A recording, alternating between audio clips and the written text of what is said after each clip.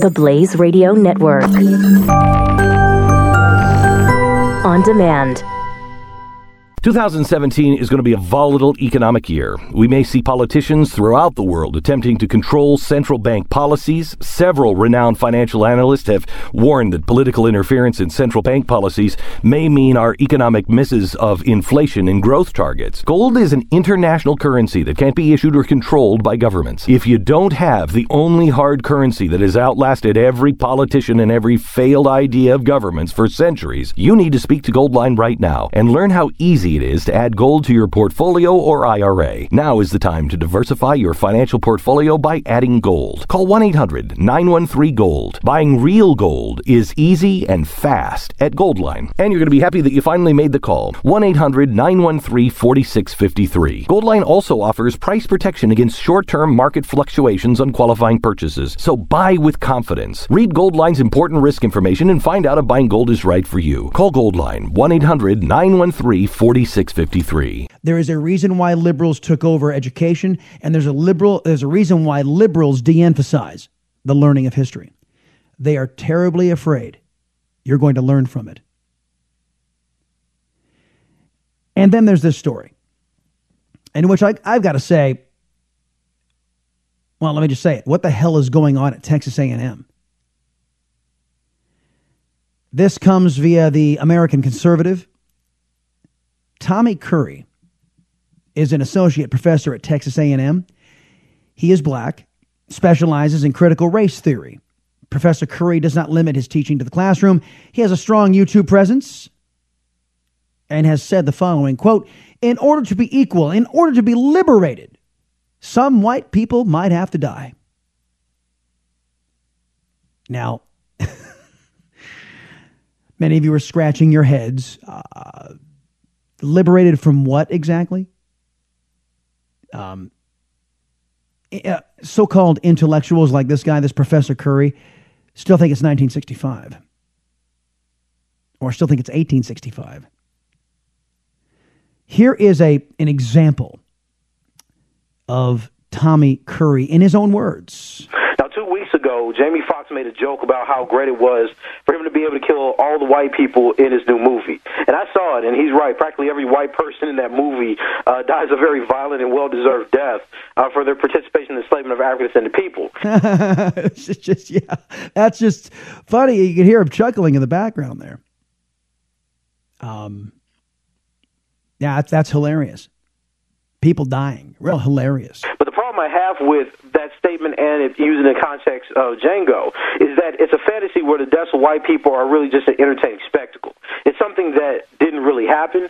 It's not like black people had that type of opportunity under enslavement. And today what you see is a backlash from white conservatives on the one hand who are offended. No, not just white conservatives. This conservative was offended too. That some director and some actor somewhere would delight in those kinds of deaths, and especially dredging up something this country already fought a bloody war over and came out on the right side, where institutionalized racism is a thing of the past, is a dinosaur, and it belongs there in the past. And as I said, those monuments that you liberals, Professor Curry, are busy taking down are a stark reminder of us never to go back again. But you can already see it's fading. The lessons are fading because of liberals. You see blacks segregating at Harvard. It's like you just want to shake them, you dumbasses. You can't have racial equality by segregating. What's wrong with you? And you got these Professor Currys who are saying, death of white people.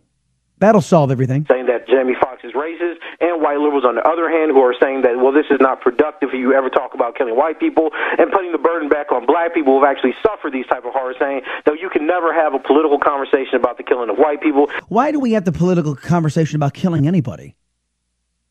Why is that even a political conversation about killing anyone? And sorry, when was the last time the mass slaughter of blacks was widely accepted? You have to go back to the Civil War era. Professor Curry, don't be under any illusion, sir, that you've experienced any of this or any of what your forebears experienced. You privileged nutcase. This man is in a teaching position at Texas A&M, and I can imagine his instruction is just like this. Teaching his students that, oh yeah, this stuff's happening all the time. Mass slaughter of blacks everywhere around the country with a complete blessing of government. And Whitey. And what's the solution? Because that in itself is evil, is non-productive, is nationalistic. Only evil black nationalists do that, right? And I think that a lot of times black people buy into this as well. What I'm surprised about is that I've seen no black public intellectual come out and actually address the issue of violence or social revolution or radical self-defense by black people historically. Yeah, because real intellectuals don't think like that. Actual intellectuals, actual black intellectuals, not you, sir, Mr. Curry, but actual black intellectuals don't go, hey, kill Whitey. That's the solution. You see, that's not a very intellectual thing to do, sir, might I suggest. So when we have this conversation about violence or killing white people, it has to be looked at in this historical term. And the fact that we've had no one address like how relevant and how solidified this kind of tradition is for black people saying, look, in order to be equal, in order to be liberated, some white people may have to die. This guy's drawing a paycheck, folks, from I'm making air quotes with my fingers, institution of higher learning, Texas A&M. This cat was brought to my attention by a Salcedo Show listener who was an alum of Texas A&M and said, not one more dime.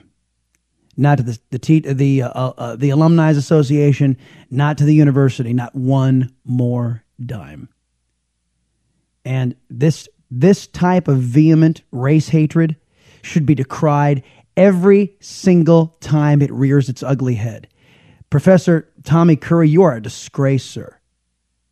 You are a racist, and there is no room for your type of violent discourse in a civilized society. Are you worried about your mom or dad living alone in their house? Hi, I'm Joan London. Listen, I know how difficult it is to find senior care for someone you love. That's why I recommend a free service called A Place for Mom. They are the nation's largest senior living referral service. Call A Place for Mom today. To receive free information on senior living communities in your area, call A Place for Mom at 1-800-803-6951. The Blaze Radio Network. On demand.